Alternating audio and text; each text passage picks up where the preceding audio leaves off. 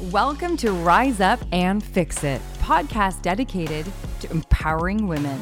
A podcast that empowers women and the marginalized community by helping them tap into their creativity.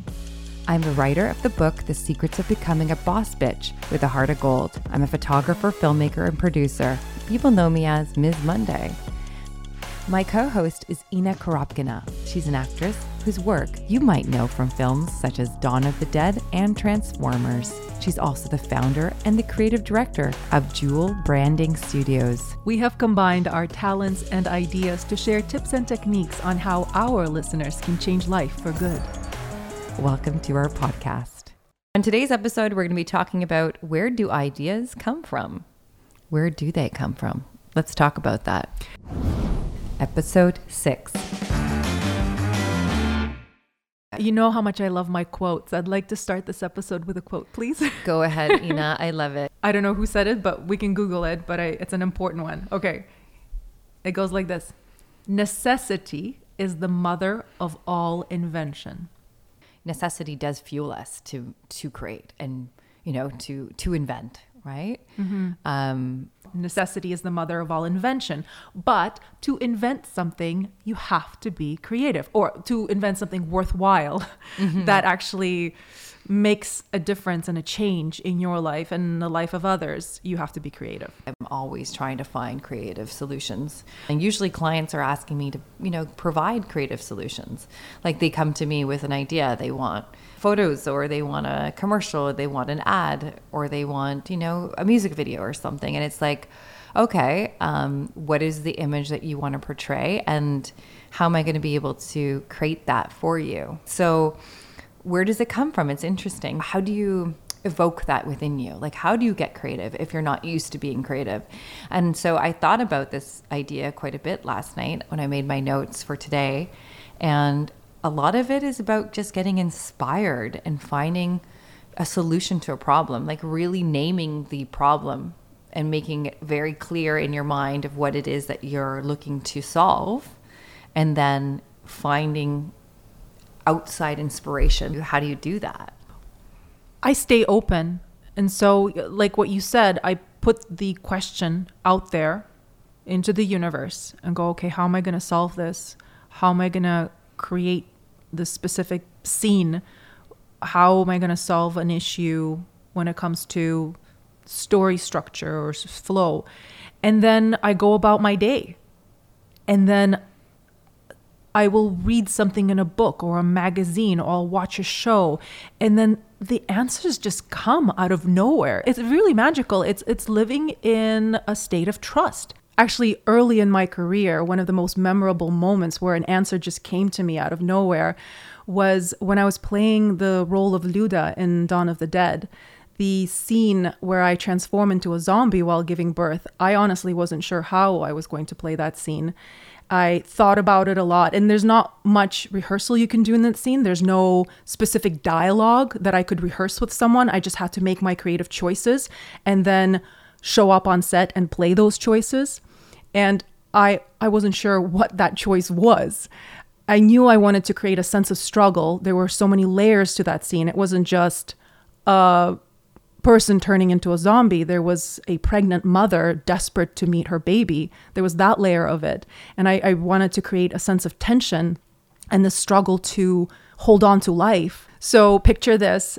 It's the day of the shoot. I get picked up by a driver to be taken to set. It was a big American production, and I'm sitting next to the driver, and he's just quietly listening to music, and I'm deep in my own world, thinking, trying to figure out, oh my God, how am I going to play this scene, this dying scene? And suddenly I noticed that my driver is breathing really heavily, like really labored breathing. And he was a bit overweight. I wouldn't say a bit overweight. He was very overweight. And I guess I would say unfit. And so he had a hard time breathing. And I'm like, oh my God, that's it. That's how she dies. She has a hard time breathing as she becomes a zombie and she becomes zombified. Like the life force, her breath just leaves her. It becomes harder to breathe. And so that's that's life presenting answers. So we talk about trusting that the answers are going to be out there. That this was my experience filming Dawn of the Dead, playing the character Luda, where I'm like, how am I going to have her die? And the universe, God, whatever you call it, something bigger than me told me, here's your inspiration. This guy that can barely breathe next to you. Isn't that amazing how messages come like that? Like they just have to be open to them. Mm-hmm. When you are pressed for time and the client needs answers and needs you to be creative really fast, that could be stressful. Mm-hmm. If you cultivate trust and sense of being self-assured, knowing that an answer will come, and whatever the answer is, it's okay. I think that's the way to approach it and live. So for me, this works in my world of photography, but I also think this could work with anyone. I like to create like a mood board, visuals that inspire when it's time to get inspired. So if I'm working with a client, or if I'm working on something like redesigning my house, I find images that inspire me, things that speak to me. So I'll go to Pinterest, or I'll go search the World Wide Web, and I'll find images. Even without a client in mind, I build this when I have free time. It's almost like you're building momentum around the things that you like, and then, collecting that, like almost becoming a collector of ideas, collector of inspiration. Yeah, that's totally a good idea. Going back to our previous episode where we talked about senses. Mm-hmm. So one of your superpowers is one of your senses, one or more of your senses. And so surrounding yourself with those sensual items to inspire you. Mm-hmm. And also, like when I was writing my book, I felt like getting inspired by real life scenarios, going out to a cafe or in a busy restaurant and get inspired in a place that you would naturally feel comfortable in. Cozy, but also connecting with other minds. I actually have a really cool story. I worked at a Tony Robbins event in Toronto, and the energy was just so powerful. And you can physically feel your body shift when you're in those scenarios. It's like going to a concert. When you leave, you feel like you're on fire. Like getting out and changing up your environment can really help inspire you and also help change the energy in the body. So if you are if you're stuck on an idea, get out there, go for a date, go for a run, go hit a concert, do something different if you feel like it's time for you to make a change. When you're in a room with people, you all connect. Your brains start connecting. You can get inspiration without even realizing. You can almost be moved in a space just by sitting in a space. Oh, that's cool. Yeah. Where do ideas come from?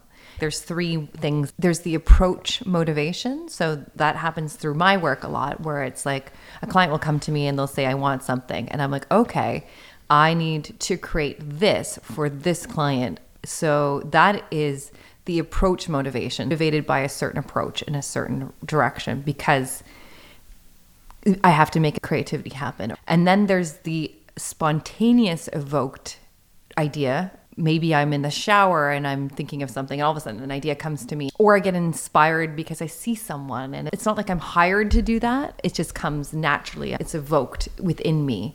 And then I feel like an urge to act on it. So it's like maybe it's to talk to someone, or the idea sparks and I have to go do something, like a spontaneous decision. Yeah. It almost feels like, totally. I can totally associate. Yeah. Yeah. Amazing. Yeah. And then there's this transcendent idea where it's like, it's your calling. Like, this is your call to action. Like, that this is your purpose in life. Yeah. Or this is like your calling. You have to do it.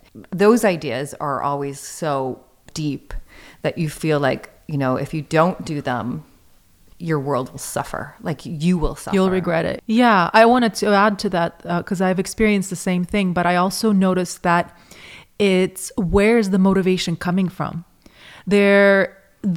It could come from the ego, where you want to impress someone or prove someone wrong, or just look good. And then there's the motivation from the true self that is beyond ego, beyond wanting to look good. And so the creative lifestyle involves doing what's right for you without judgment attached from anyone else. If you can live a life like that, where you're living Authentic to yourself. You got it made. Because what are your values? What are your morals? Are you willing to put those aside and make all the money in the world, but not care about how you're impacting the world? It's a big question. So if you're not coming from a place of purity and good intention, that's when ego operates. You know, so it's really like, where's your thoughts behind something? Like, is it pure? Is it good? The intention behind it. Is it good? Are you doing it revengeful? Like, the more that you can stay good, I think the better your life will be. As I'm writing my script, one of the storylines that I have is a woman who might have committed suicide. We don't know. That's the mystery in the story. And her husband goes on this journey and he has a lot of questions. And so as a writer, I want to know my facts. I want to know what I'm writing about. And so I got a lot of books on Overdrive, on this library app, on suicide. And it's an epidemic. Like, not to make things dark. The reason I bring this up is in the book, they talk about this thing called ego-cide. In the book, the author has done tremendous research into it. And what he's come to realize is that the people that survived this horrible ordeal, this darkness, are the ones that allowed their ego to die. And so he coined the term ego-cide. And he gives an interesting example of Elvis. Basically died because he wasn't willing to let go of his ego. He kept on believing he's this big superstar, and he just imploded on himself. And so he got lost in his own grandiosity, and his own star power, and then just, Didn't he also do a ton of drugs and stuff? Yeah. So the going back to what we were talking about, like, life happens, crap happens, and you have to face it. Or you can rely on things like drugs and alcohol to deal with it. But in the end, that's not going to help. Because I know that a lot of people use pot or use for drugs, medicinal purposes, right? and also for ideas. I mean, if you're looking to get inspired, I definitely do not recommend doing drugs. Don't do drugs. Your body is your temple. That's our message. Totally. And it's just the reason I brought it up is just because we're talking about ideas. Like, where do ideas come from? Yeah. And some people do use drugs and alcohol, something. But if you're relying on pot to get inspired, I think that's like outside. On a daily basis. Yeah. That's the danger. Well, my best ideas come when I'm jogging. Awesome. And that's because my brain, this is what I think is happening. My analytical brain is not functioning because I'm out of breath. So just intuition kicks in, and I'm just running and I'm listening to rap and angry rap music. I know, it's strange. And ideas come. Everybody's got their thing. Yeah. And wild ideas come into my mind, from like how to finish a scene to a photo shoot idea, video idea, business idea, call a friend. Like, my mind is just going a million miles a second when I run. Yeah. I'm all about the brain. I love, like, once I figured out that your brain is like this transmitter of energy and ideas and how powerful the brain is. There's really some great books out there on the brain and how to optimize the brain. Lots of research has been done, new discoveries in the last couple of years. There's an author I became familiar with. His name is Jim Quick, and he has written a number of books on the brain and how he trained his brain. He had a brain injury when he was a child and was labeled the stupid kid. And really? He went on this journey to optimize his brain. He writes in his books what his routine is, a routine that you can set that optimizes your brain.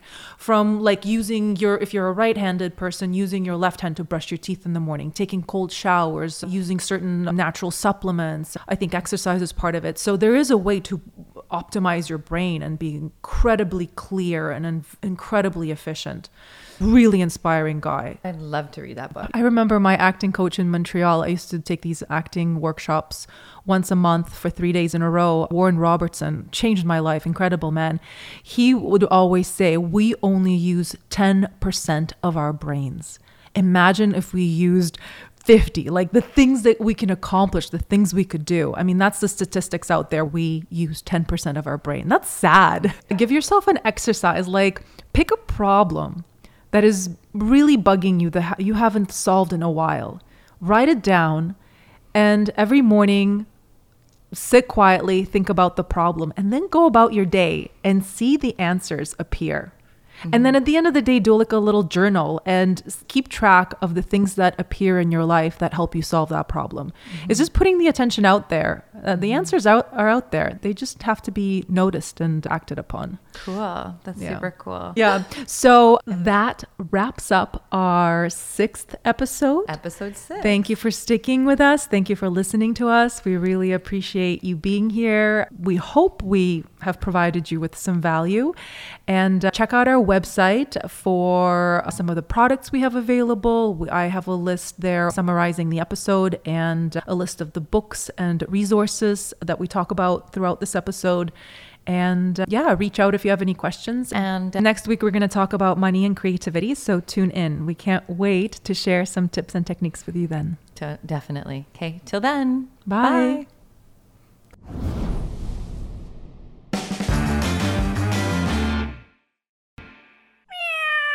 First, I'd like to mention, yes, listeners, we are both thriving creative women and entrepreneurs. Everything we say on the show are our personal opinions and ideas. We are experts in our own experiences. Yes, if we say something that sparks questions here, or if you want us to expand on anything we discuss here, feel free to reach out or comment in the section below or direct message us depending on what platform you are on, and we will try to answer when we can. Welcome to Rise Up and Fix It, a podcast dedicated to empowering women.